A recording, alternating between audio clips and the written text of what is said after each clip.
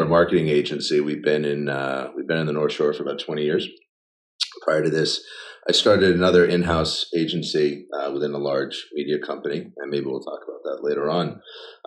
But it's the tenets have been the same for both agencies, and that is everyone here works to understand our clients' business challenges, and we apply really interesting critical thinking with both our in-house strategy and marketing expertise, as well as a tranche of tremendous subject matter experts who are brought in, and they specialize in very specific market segments. Hey, it's Zach from Boston Speaks Up. That's the voice of Cam Brown. Cam is the CEO and founder of Kingfish, a media agency north of Boston, located in Beverly, Massachusetts. Really clever business model. They have a small full-time team in Beverly and then a 600-person subject matter expert consortium that they tap to create custom content solutions for Fortune 500 brands. I've gotten to know Cam over the last few months because Beverly, Mass is my hometown, and you don't always meet big multi-million-dollar media agencies in Beverly. So was really cool to get to know Cam over this summer and then get to have this conversation and share it with the community. Enjoy.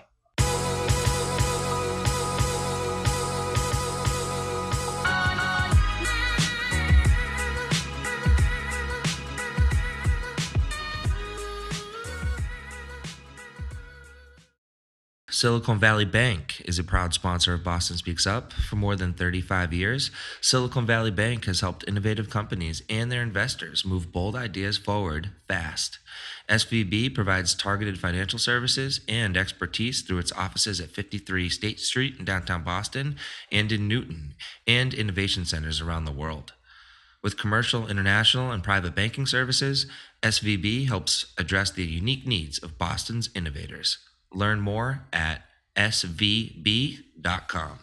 Zach Servideo here from Boston Speaks Up. I'm here with Cam Brown, the founder and CEO of Kingfish. Cam, how are you today? I'm doing great, Zach. How you doing? I'm doing well. I'm looking at you. We're roughly maybe slightly less than 6 feet apart. Yeah. We are both vaccinated, but we are in person, and this is my first in-person interview since the start of the pandemic. Listeners, this doesn't mean that I'm going to be off on like a tear doing in-person interviews left and right. It just so happens that Cam Brown and I both work in Beverly, Massachusetts. Cam lives in Topsfield. I live in Beverly. We've had the chance to become friends over our love of media, fatherhood, the ocean, and many other things. And since we're friends that have spent time together, I consider Cam you to be in my pod of people that I'm very comfortable with being in this enclosed room and recording this podcast today. So with that out of the way, it's really nice to be here in person with you, brother. And for listeners, I think it'd be really neat just to give a bit of context, just top line on what Kingfish is, just so folks understand sort of currently what you do professionally. And I think what they'll find perhaps even more interesting is just sort of your journey to how you got to this point in your life. Yeah, I got it. Thanks. And thanks for being here. I really appreciate it. It's a fun way to do it. And it is good to have people here. We do have clients that are sneaking back in again.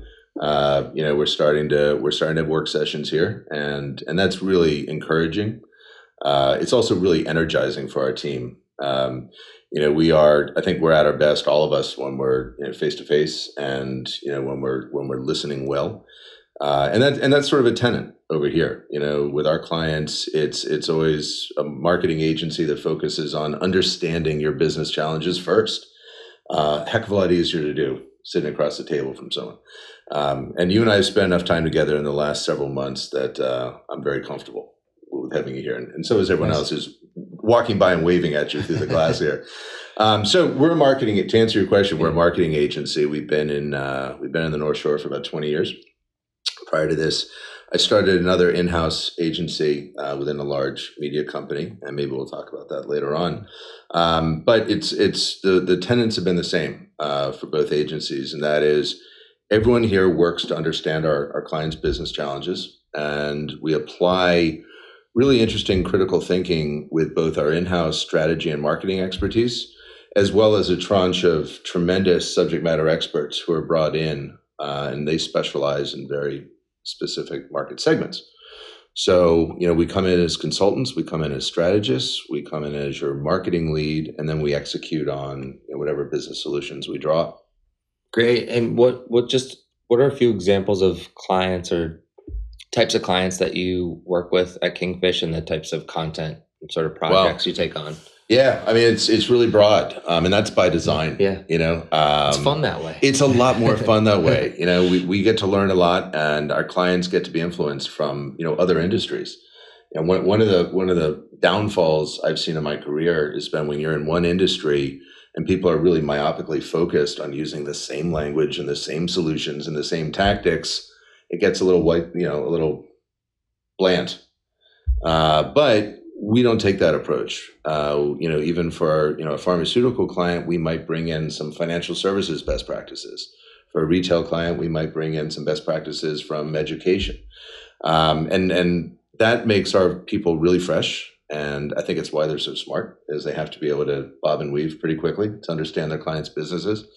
And the solutions that we're developing may result in a new website for someone, which really thinks about a website from the perspective of, hey, it's 2021, it's not 2005. People consume information differently. They're in a rush to get to a certain payoff. So how do we accelerate that process for them? It might be some form of digital outreach, like an ebook or a webinar or webcast, or some form of digital campaign that's using social media. It could be a very visual treatment. We do a lot with video. We do a lot with infographics.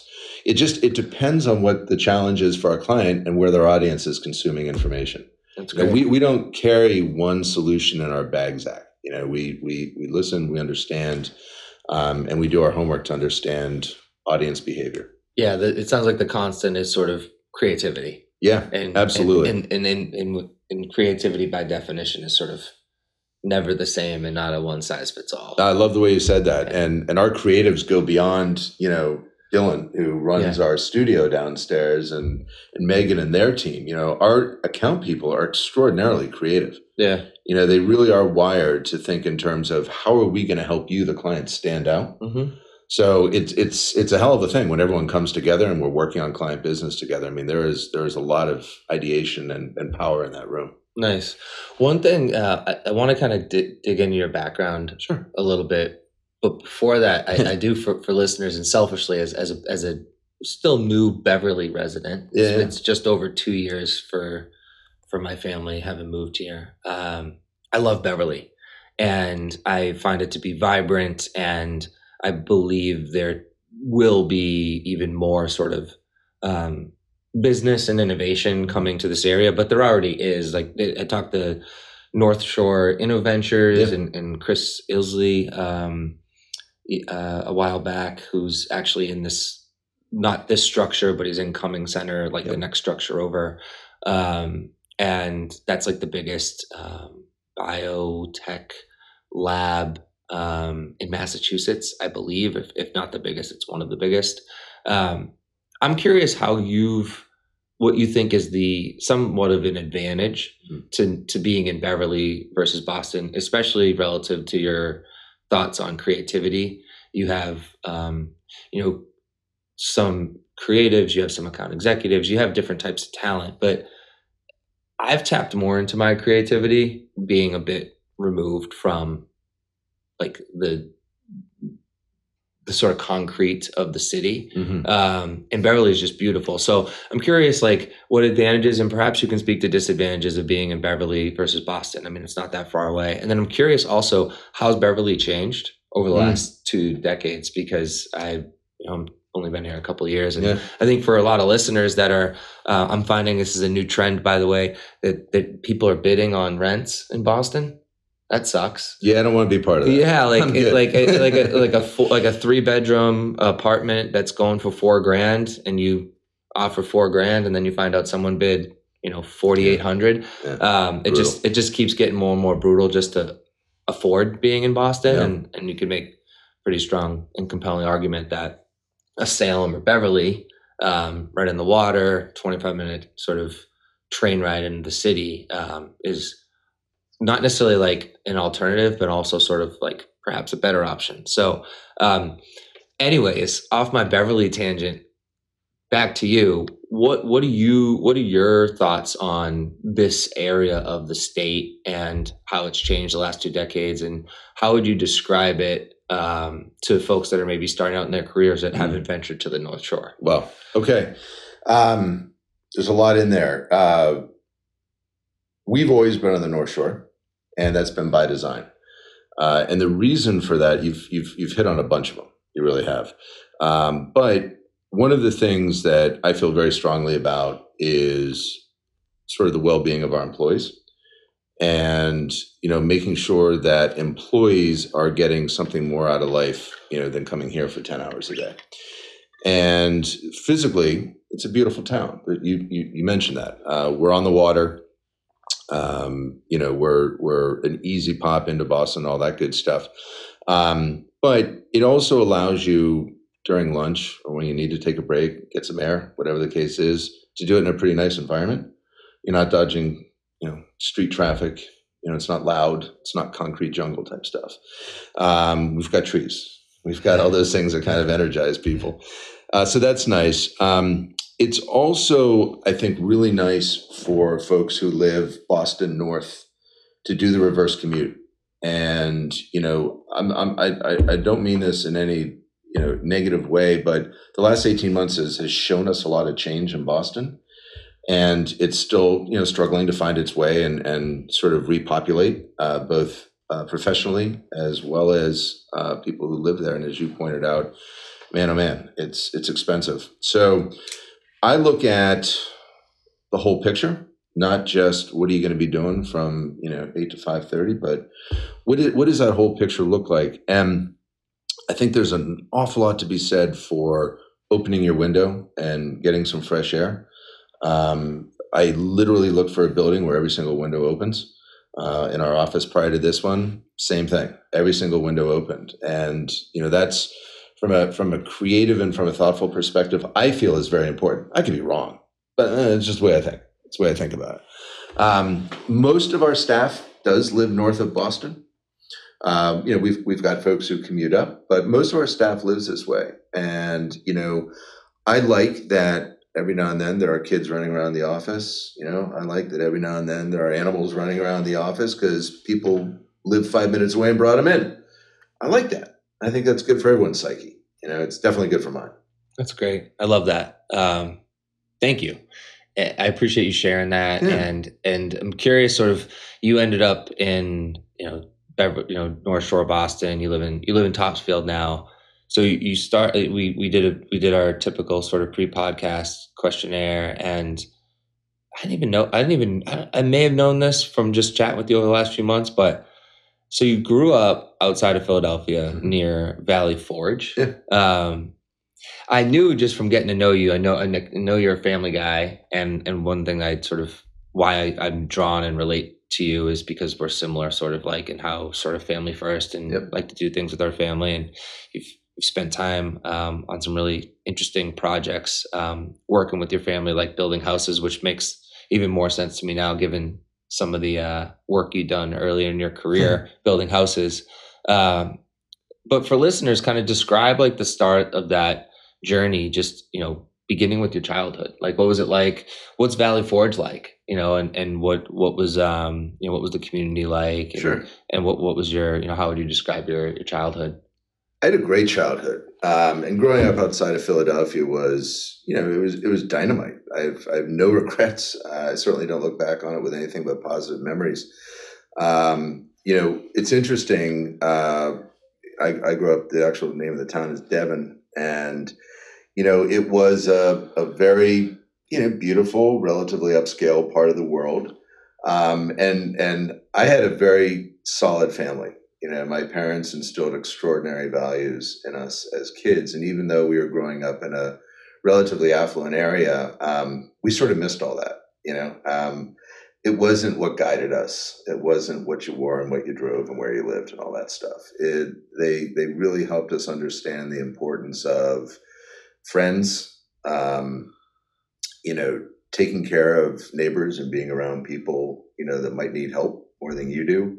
A hell of a work ethic they put into, the three kids. I've got a brother and sister, and they're all very successful at what they do. And that can definitely be traced back to my parents. And, the way they said, hey, look, we're not going to give you everything you want. If you want it, go work for it. And, we all worked at a very young age.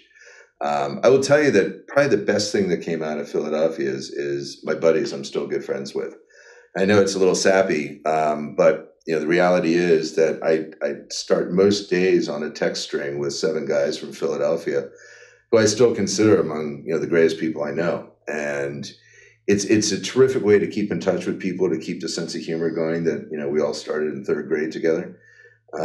Maybe that's a little over the top at this point, but God, it makes me feel good. It's a heck of a way to start the day. And they are all very interesting to follow in their own rights.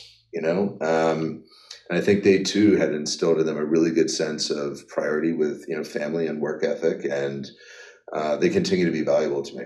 So probably way too much on Philadelphia, but you got me a little nostalgic. I like it. This is part of Boston Speaks Up, is getting to sort of just understand and get to know the leaders of with connections to Boston and where you grew up, and kind of, I think what if Boston Speaks Up does one thing, I think it does a lot of things, but one thing is it sort of helps people just become relatable. It's like your child is going to relate to some people, and it's going to be different from other people. So it's going to help sort of just, kind of sharing those perspectives, I think can really help listeners.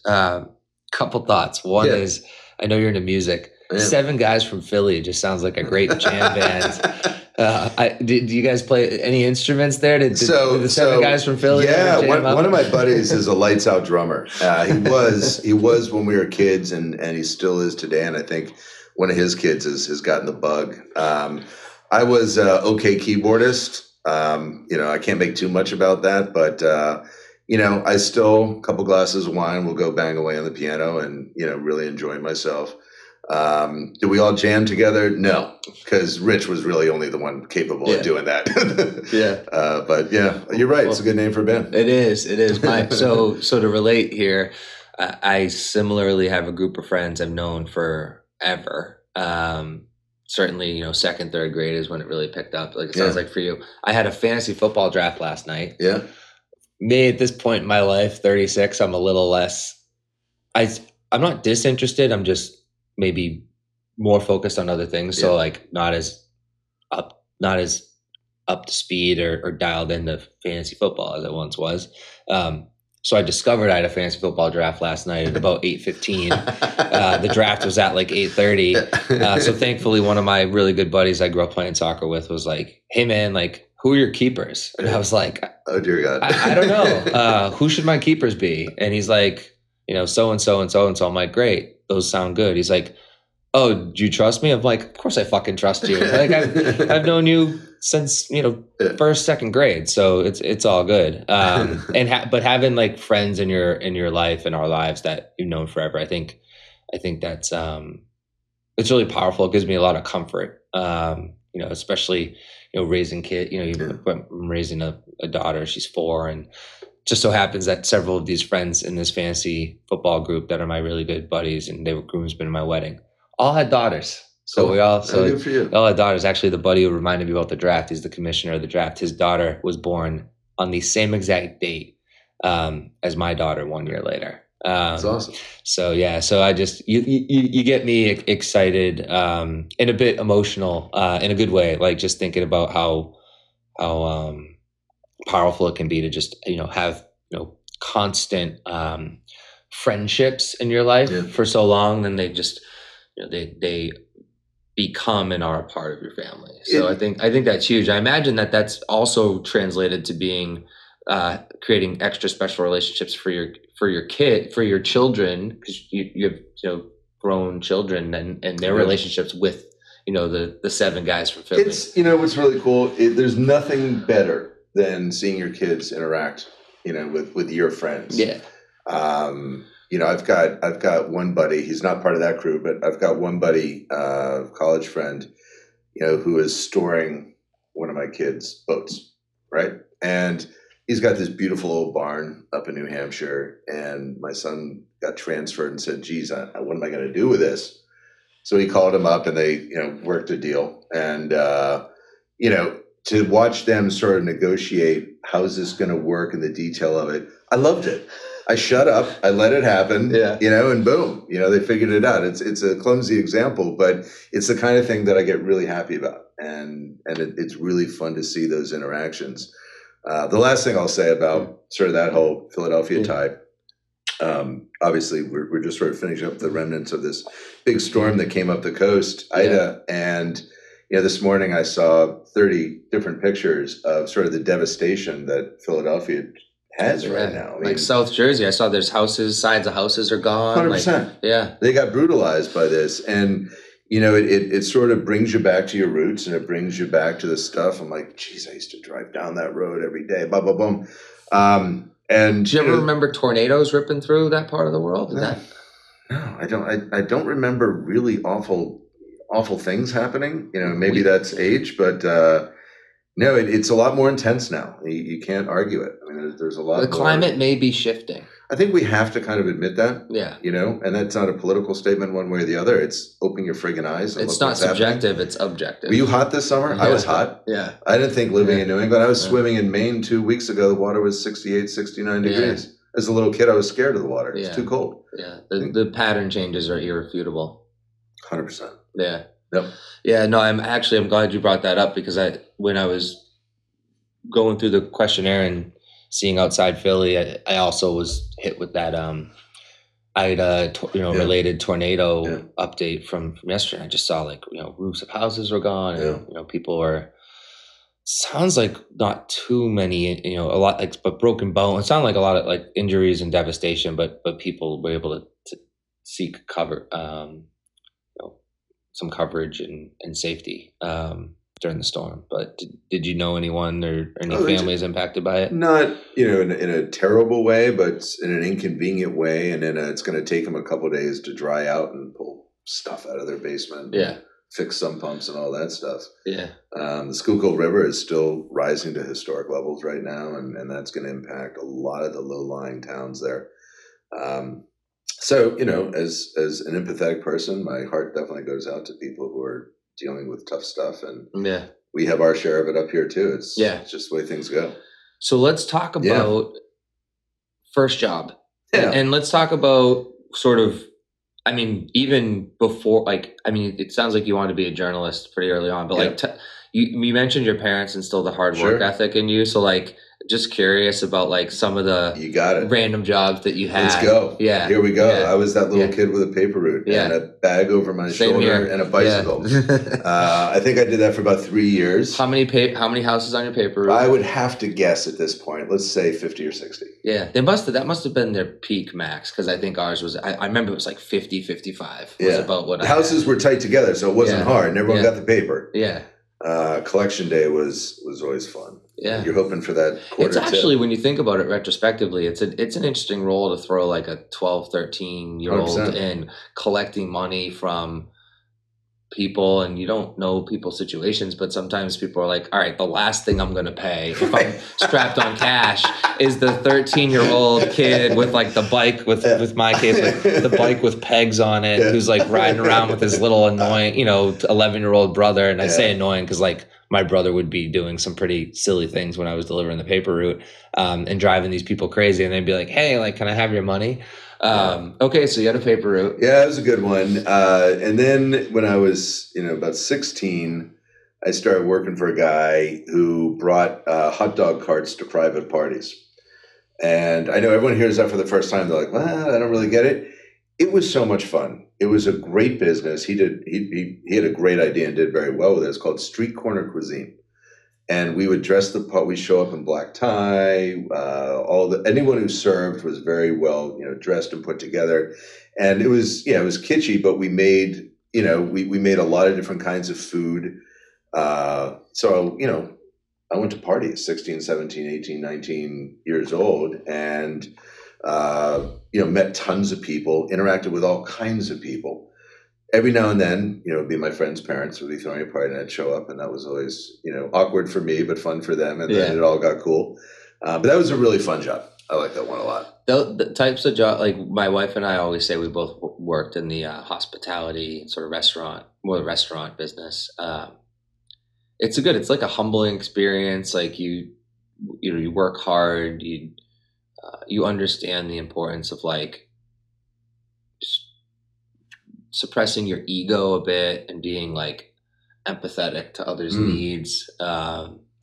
I find the hospitality and sort of restaurant industry or industries to be particularly important for young people to get some experience in. I don't know if it sounds like it was valuable experience for you. So when did you start gravitating towards media? So that was college. That was college. Yeah. And That was college. not before college, like when you went to Hobart. I did. You met your wife at Hobart. Thank God. She saved you. She helped ground you. So what was Cam pre and post? Hobart was a really small school. Everybody kind of knew of each other. Yeah. I don't know, maybe 2,500 people, something like that. And she was really cute, so I knew of her. That was pretty easy.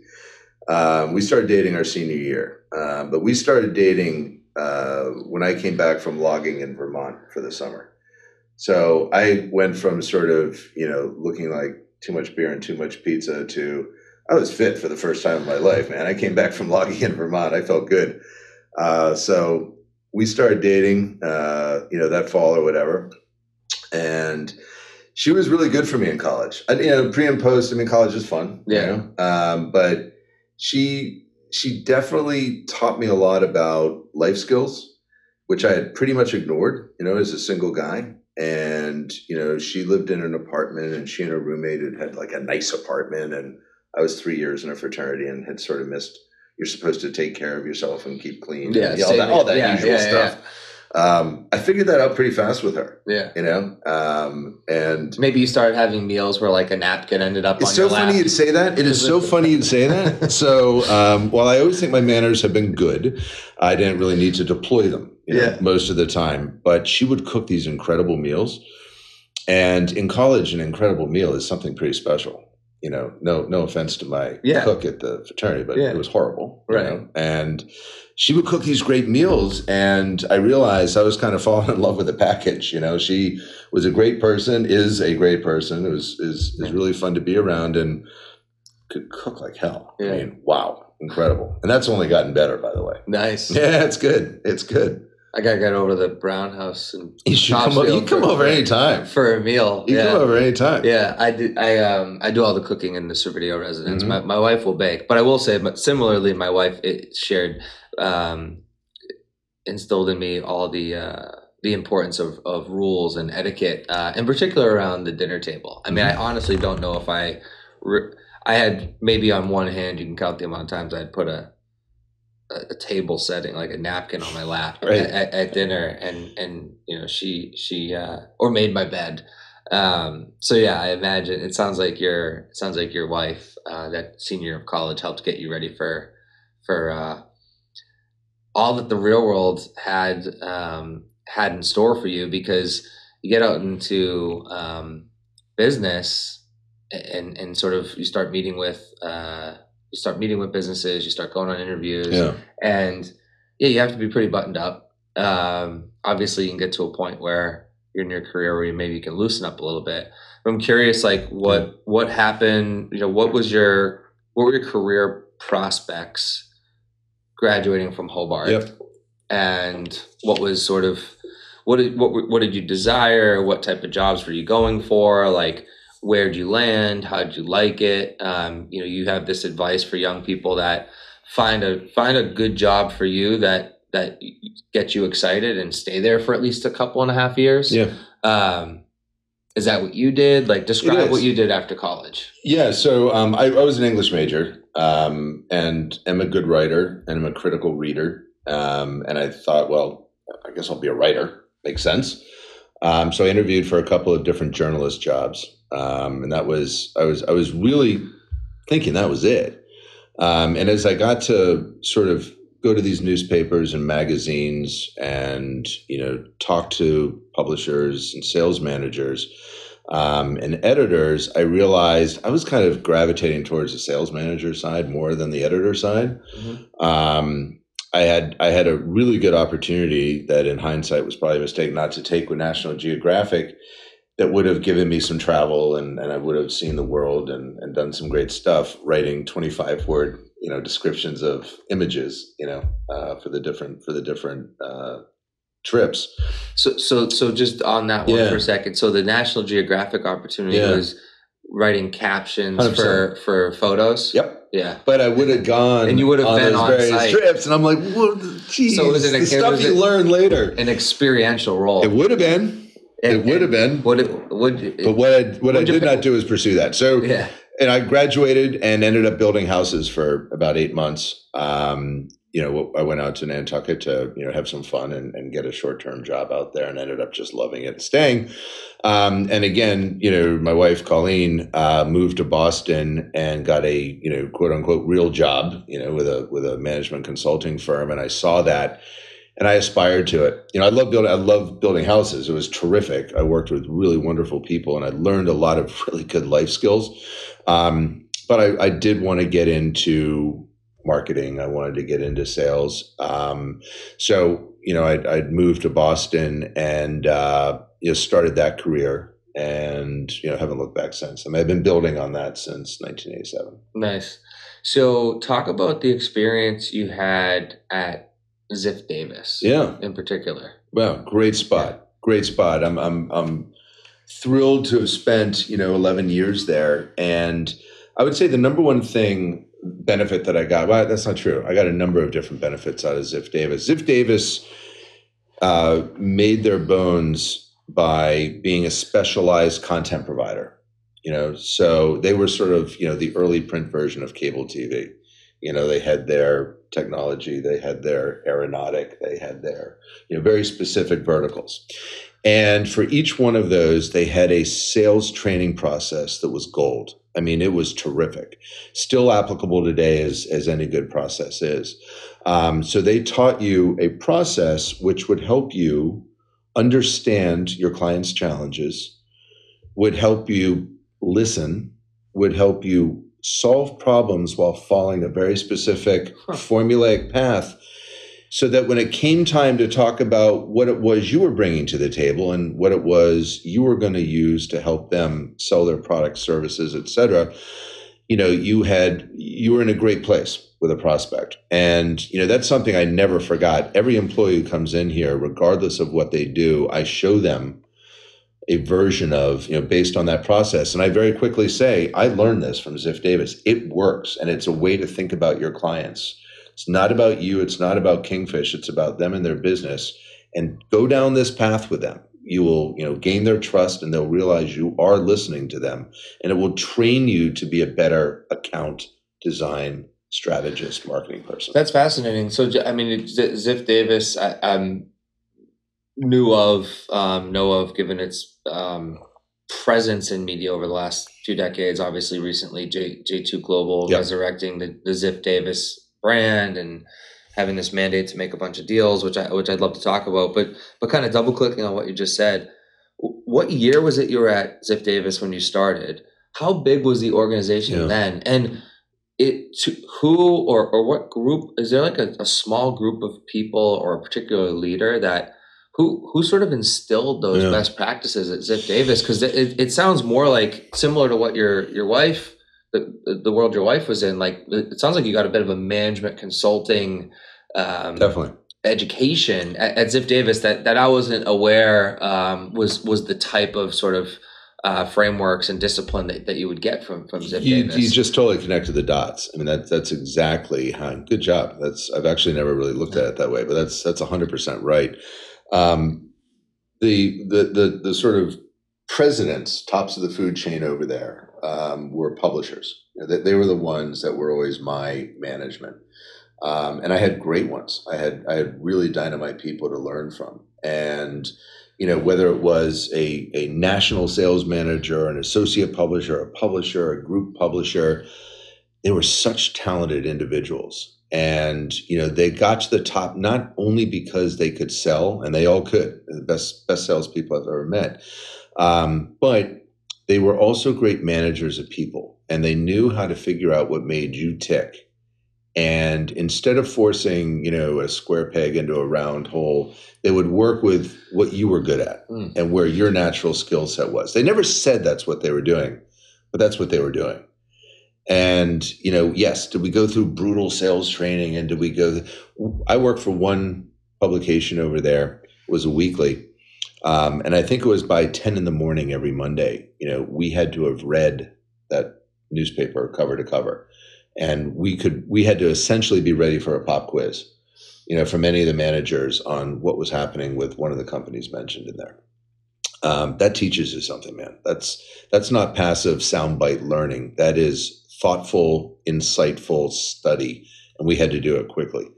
I consider that great training. I can name people if that's what you want, who I thought were extraordinary talents. But almost to a person, the leadership of that company was really amazing. I started there. You asked. I started there in 1990. Okay. How big was the company in 90? Revenue wise, I would guess it was probably 200 or 300 million would be my guess. When I left there, it was over $1 billion. So it grew. Now we had the launch of the internet and ZDNet in 1990. I think it was 5 or 6. Maybe it was earlier than that, 1994, 1995, and that exploded. And we started to build other products like webinars and early podcasts. Yeah. But it was a growth place to be. We were in technology, man. It was neat. It was really cool. Cam Brown, disciple of Ziff Davis, takes on deeper meaning when you kind of get into this conversation a bit. So that's really, really helpful context. Yeah. I'm curious, like, given your intimate understanding of legacy Ziff Davis, sort of Ziff Davis sort of transforming and transformed through sort of that first tech, eventually tech bubble, but 90s into 2000. What are your thoughts about the resurrection of the Ziff Davis brand now? And just speak, catch listeners up on recently, sort of the J2 Global both maneuver and also mandate to sort of build almost essentially a holding, a modern kind of holding company through the Ziff Davis brand. I'm just curious, how does that excite you, and what are some of your hypotheses as to sort of where Ziff Davis, I don't even know if you could say 2.0, maybe 4.0 at this point. Keep going. Ziff Davis 8.0, where do you think it's heading? Really interesting. The iterations that I saw during my time there, and obviously paying attention to them after I'd left and started this place, I sort of wax nostalgic about Philadelphia. I have similar feelings about Ziff. I really do. And I keep in touch with a number of the people from there because I respect them, and I've learned a lot from them. I think what is happening at J2 Global and Vivek's vision is certainly all around internet-enabled companies. I think he's done 40 acquisitions, right, in the last 20 years or something. Yeah. I think he's spent, it's $3 billion or something like that. And when you have brands like Aberdeen, and you have brands like Retail Me Not, and you have brands like Kickbox and Moe's, he's obviously looking at internet-enabled companies. He's a MarTech guy, and you can see where the focus is. Number of different verticals, which I think is really interesting. And what I like about J2 Global, soon to be Ziff Davis, in this next couple of months, they're going to do the name change, is he's looking for companies with long-term appreciation. He's not doing this to flip companies. Yeah. And that to me is a really solid business practice. He's building. He's not only doing this for shareholder value like, so many different funds do. That's not what I see. So I have a lot of respect and a lot of interest in what's going on over there. I think it's something we all need to pay attention to. Yeah, agreed. Yeah, it's interesting. Slight tangent, but I think I do think it's tangential to what Ziff Davis is doing, and you and I have talked about this offline. I was just, and for listeners, just waving to some of the Kingfish staff that's walking by, and Cam's lovely wife just waved hello. But I want to bring up like S4 Capital. Mm-hmm. Like I've talked to you about them a bit. Sure. Sir Martin Sorrell from WPP. Sort of famous founder who really pulled together and ran WPP for many decades, and then was sort of very publicly pushed out, and now has S4 Capital. I think initially a $750 million fund that has been increased over the past several years. But it just, in general, it seems like there's the sort of media holding companies of now and the future are being built. And it's not lost on me to make the analogy to S4 Capital, because there's a lot of change happening in media that's impacting oftentimes negatively sort of the agencies, and sort of like legacy agencies tied to like legacy holding companies. And so when you see like Sir Martin Sorrell, WPP founder and CEO ousted, but building like a new modern media company to stand the test of time for many decades, and then I hear you share the Ziff Davis story, and then talk about sort of the J2 Global sort of now under what will soon be under the Ziff Davis brand, sort of long-term strategy as opposed to short-term windfall sort of approach. To me, I think the alarm bells that are going off, certainly for listeners that tune into this one, they're like, oh, I want to get to know Cam, or I'm really interested in the media space, like interested in agencies. Like, these are the things you should care about, because the future holding companies, or I should say, the future sort of like agencies and third party sort of agencies that will most impact business in the decades to come, they're being sort of coalesced together right now. Yep. We're going through a pretty significant transition. So I'm curious, like, comment on that, but also like comment on that vis-a-vis Kingfish, and how you view your business relative to these trends and changes and some of the agency disruptions out there, and then how you are sort of embracing what has been helped make Kingfish successful for 2 decades.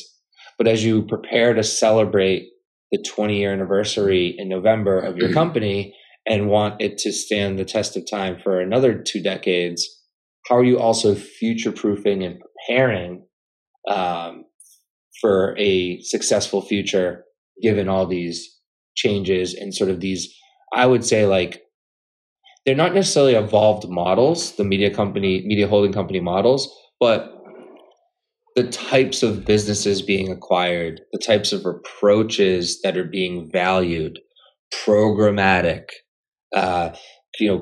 creative separation, like connected TV. There's this confluence of trends that came rapidly onto the scene in the last few years. And I'm just curious, how do you, as a business owner in the space, sort of prepare for the years ahead and make sure that you have an ironclad strategy that will kind of not only survive, but really thrive through it all? So I think our strategy is ironclad, and it's not accidental. It's very much by design. And that strategy has always been to surround ourselves with individuals who know something we don't, and to bring our clients something of great benefit. I mean, look, our job is to bring fresh eyes and future-facing strategies to our clients. How do we do that every day? Well, we have really good people internally. We have people who understand that that's what we're being hired to do. It's when we bring in those third-party experts based on what the need is, what the deliverable is for the client, that we really shine. And you started off by talking about S4, and I think that model is very similar. So we saw with large holding company media groups, we saw the Havasas and the IPGs and just the biggest of the big out there, the Interpublics, buying up a lot of small specialty shops, right? We've seen that for the last 12 years, 15 years. And the challenge when you do that is you need to integrate successfully each of those different companies. And when your client has a need, you need to know which division of that holding company to go tap. And you need to empower that division to walk in, maybe not as the lead, but someone who's going to help solve a specific challenge. And that's asking a lot. And that, frankly, it's asking a lot for that to always be successful. And you float a lot of overhead. I was just about to get to that. So in addition to that, it's expensive, number one, and obviously that cost has to be passed on. But the other thing, Zach, that's really interesting is as these holding companies have purchased more and more specialty brands, unfortunately, that has meant reduction in staff. There's duplicity and duplicative, people at these different companies, and that you see 7,500 layoffs here and 7,500 layoffs at Dentsu over there. Hate to see it. We hate to see it in any industry. This is the one we love, so it's really hard to see. It means there's a lot of really good talent out there trying to figure out what's phase 2, what's phase 3 for me.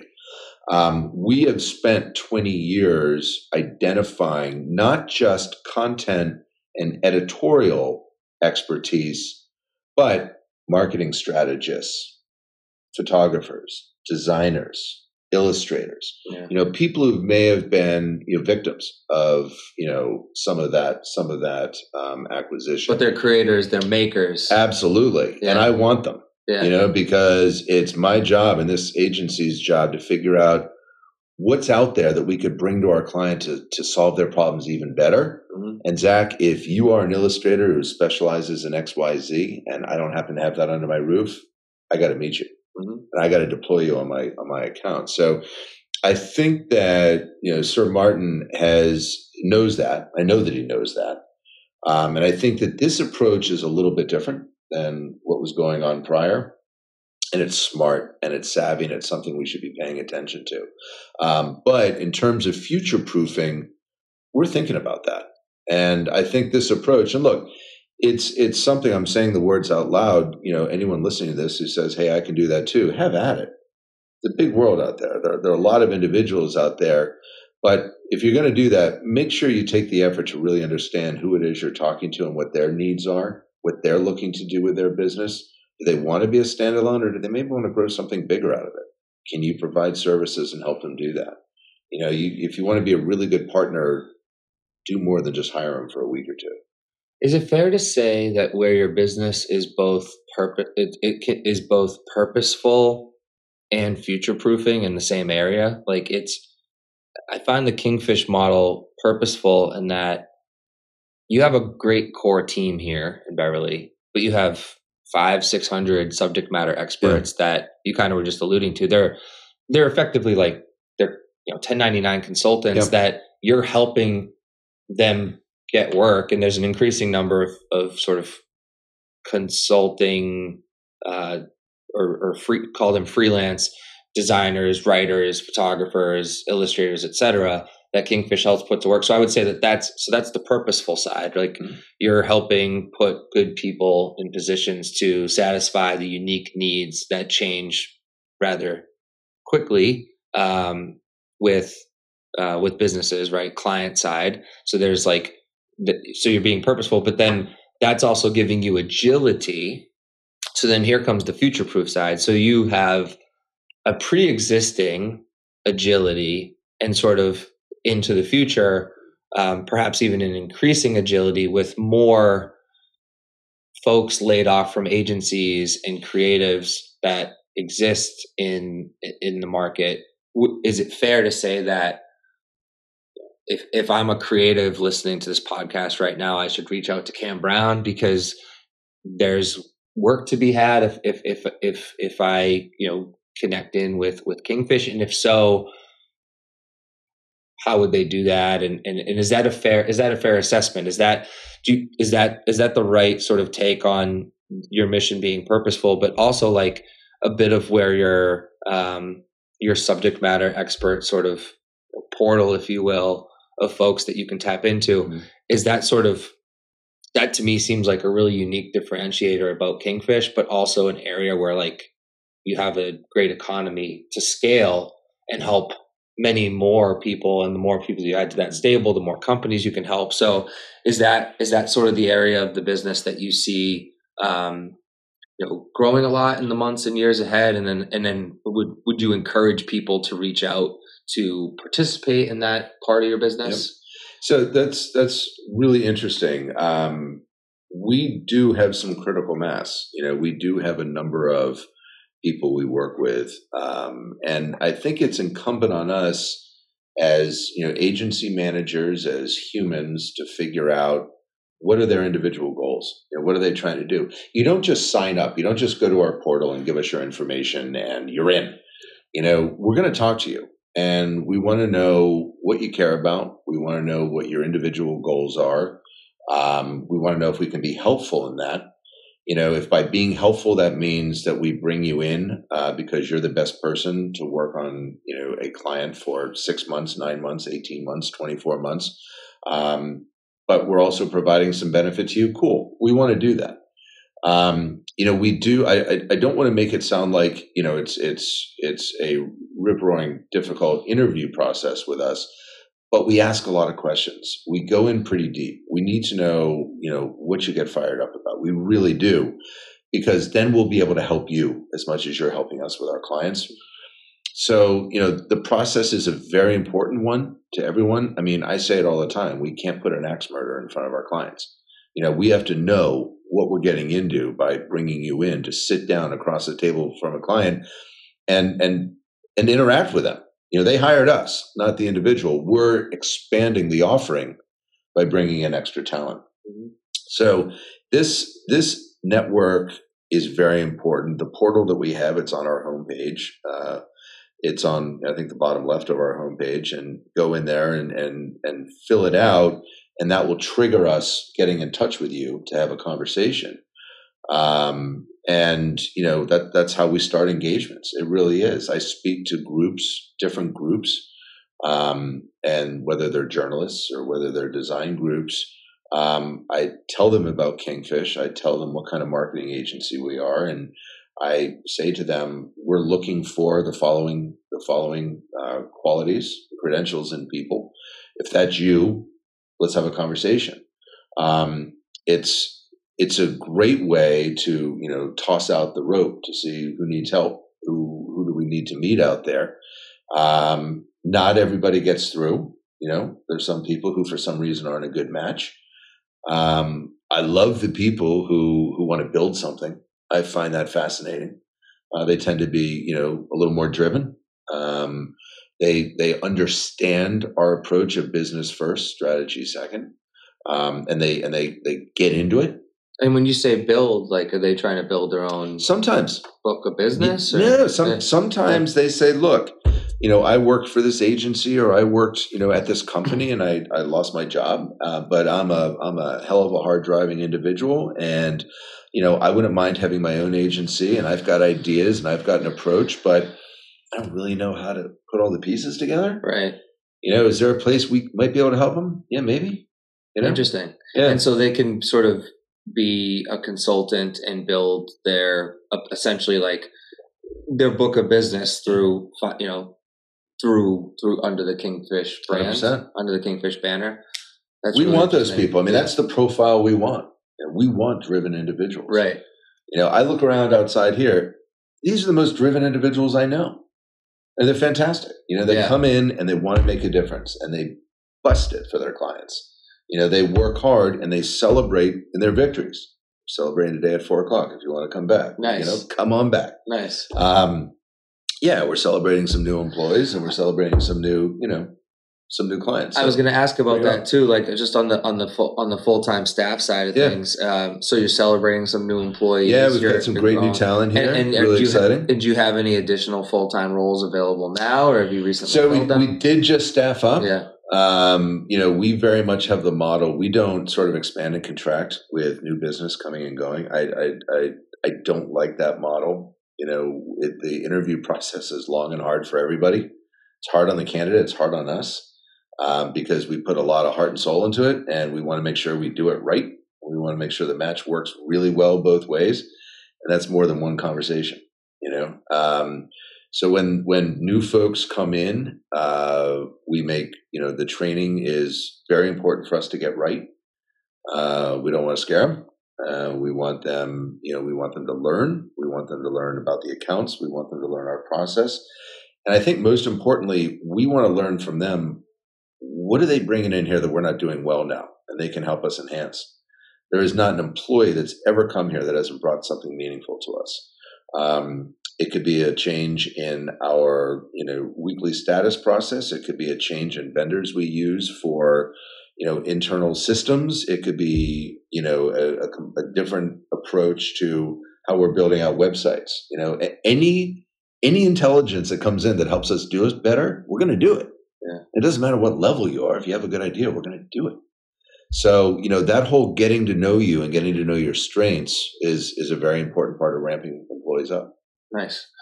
Cam, as we kind of move towards wrapping up our conversation, there's a couple things I want to ask you about. Sure. Sort of, just big picture. Like I'm just, and this could be, personal, professional.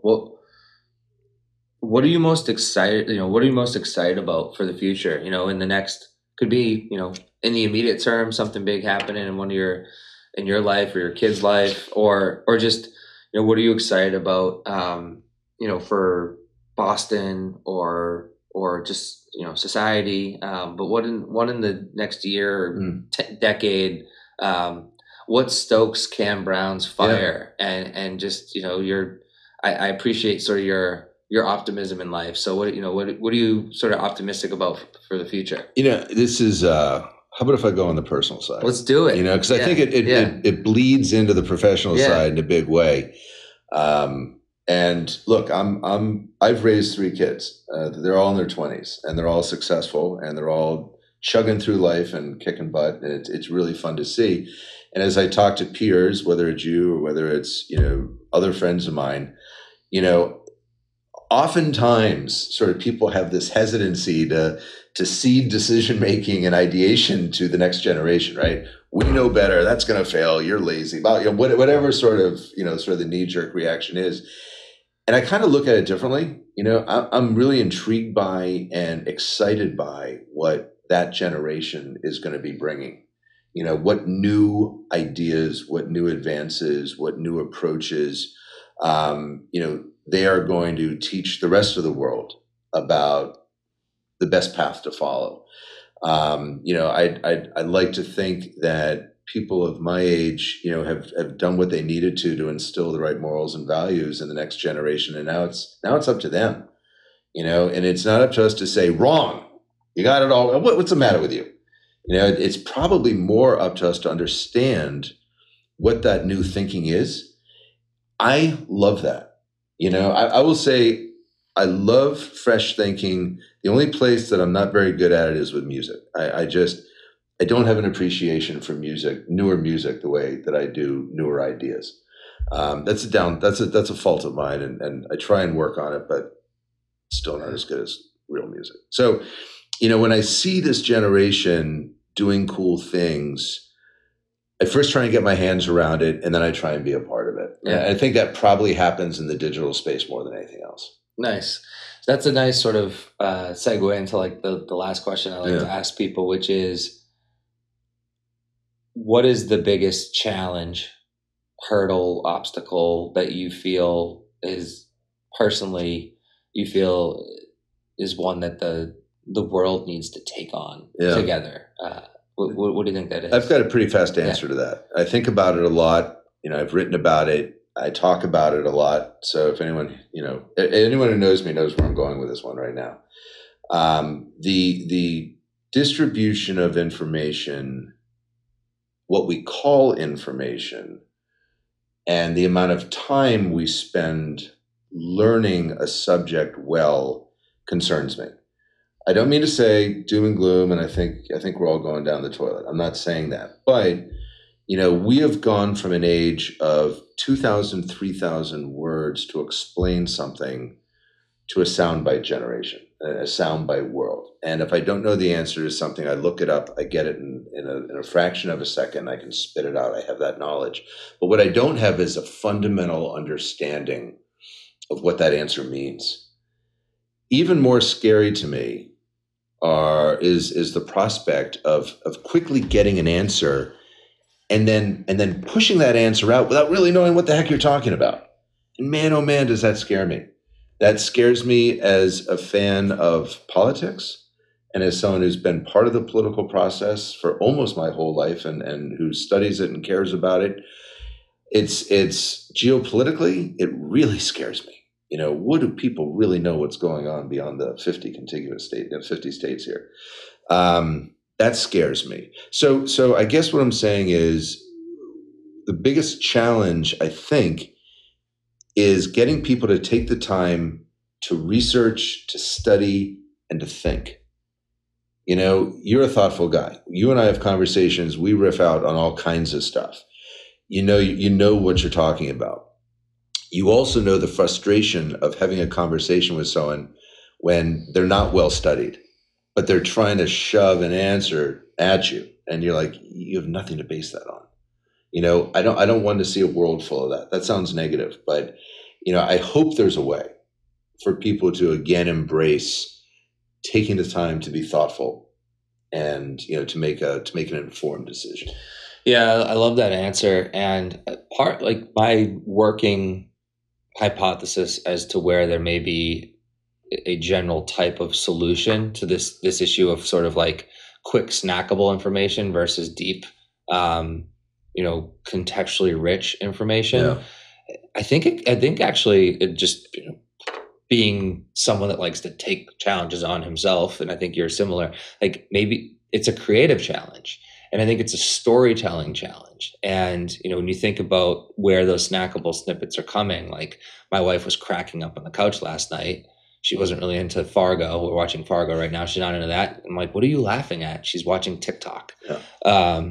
And if she's not on TikTok, and maybe she's scrolling Instagram. So these are these places for getting these snackables. I think there's a particular challenge for brands, for organizations, for nonprofits that are looking to champion important topics and share and distribute very valuable information to populations to continue to, and it's not that brands and orgs haven't, but continue to just sort of get really, really freaking creative with how they do tell as contextually rich stories as possible in snackable bite sizes on social platforms that pull people into like a longer reel, on Instagram.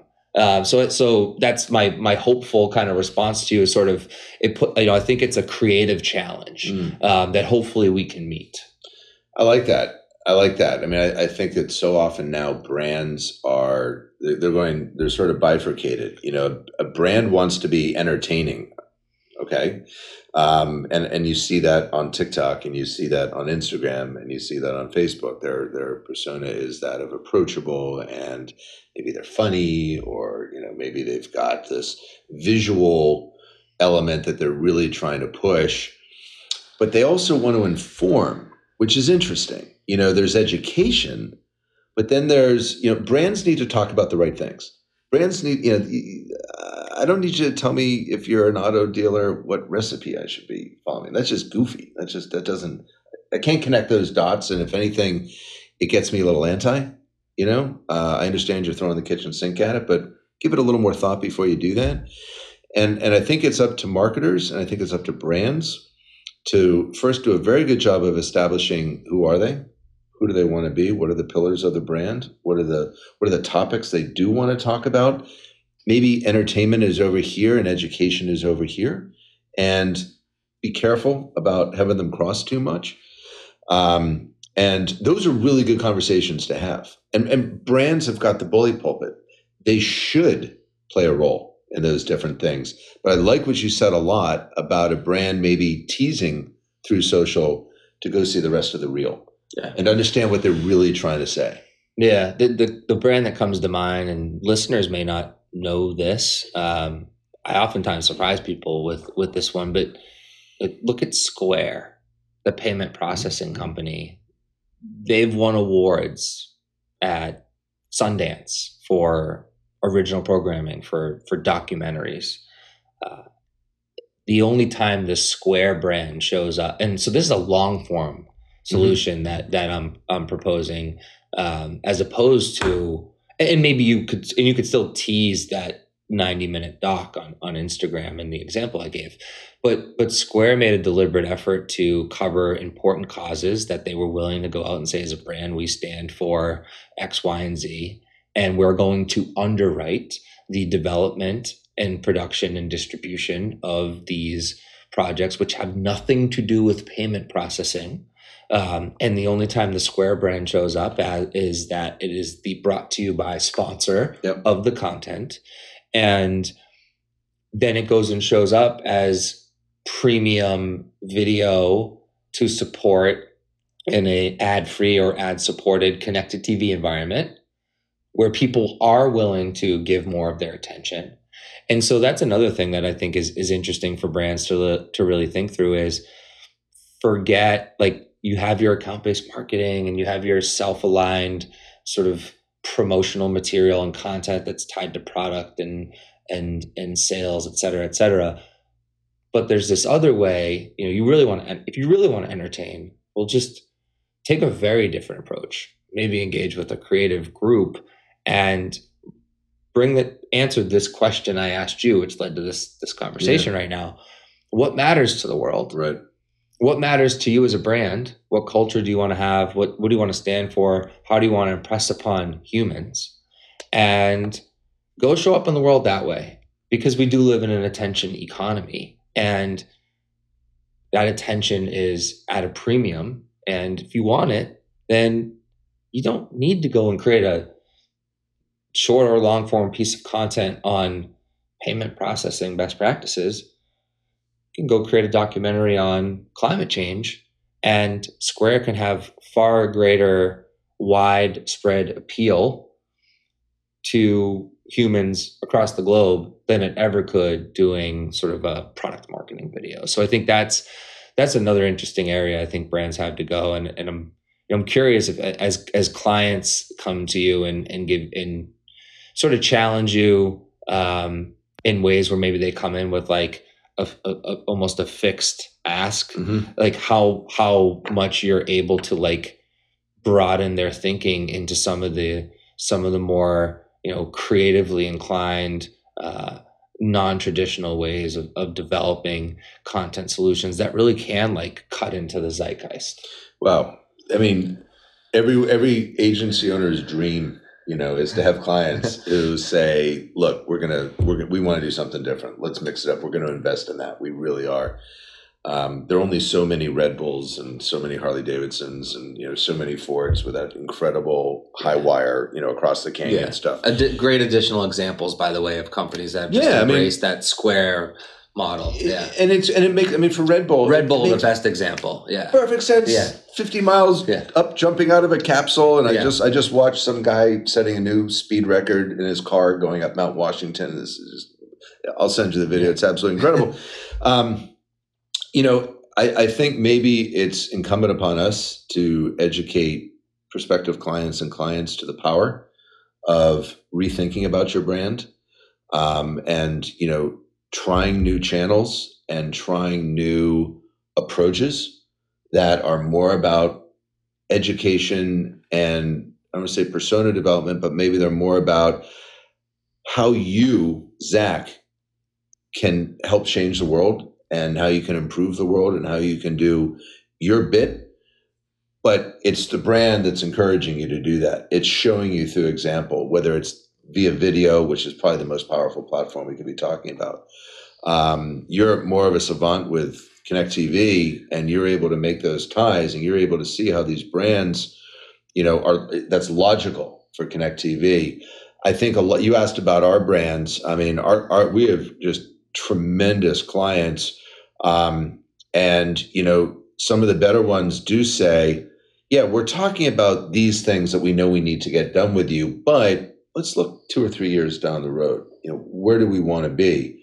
Those are the best sessions of all. I mean, they truly are. And the ones who see it through, we had one retail brand we worked with that was very mission based, and it's an incredible brand, incredible mission, and everyone who worked on it here, I mean, people here fought to work on that brand, because they were so committed. We've had several of those in the past, and it does get us fired up. When we're off shooting video for them. Okay, it's not Red Bull, it's not race car, it's not jumping out of a spacecraft, but we bring our own sense of this is awesome to it, and it's a great environment for your employees to be part of that. It really is. We need more of it. Yeah, that's awesome. Kim, this has been great, man. What's on? We're heading into Labor Day weekend. Yeah. What's going on in the Brown family? What do you got going on? Well, the tall ships are up in the North Shore, so I think maybe taking a little run out there and taking a look at the tall ships will be cool. I still have one kid in college, so we're packing her up on Monday, and she goes back. Other than that, we'll find some friends to spend some time with, and pretty chill. Nice. It's going to be pretty chill. Sounds lovely. Same on this end. It looks like we're having some. It's been pretty rainy. I think all the rain this week will let up. It looks like I saw 75 and sunny on Saturday. There haven't been enough beach days this summer, so I think I might find myself at a local Beverly Beach. It's definitely time to get the last swims in. No doubt about it. Definitely. That water's still warm too. You got it. Yeah. This has been a pleasure, Ken. Awesome. Thank you very much. Thanks for everything. Hey, totally appreciate it. All right. Cheers. All right, man. All right. Cheers, Boston.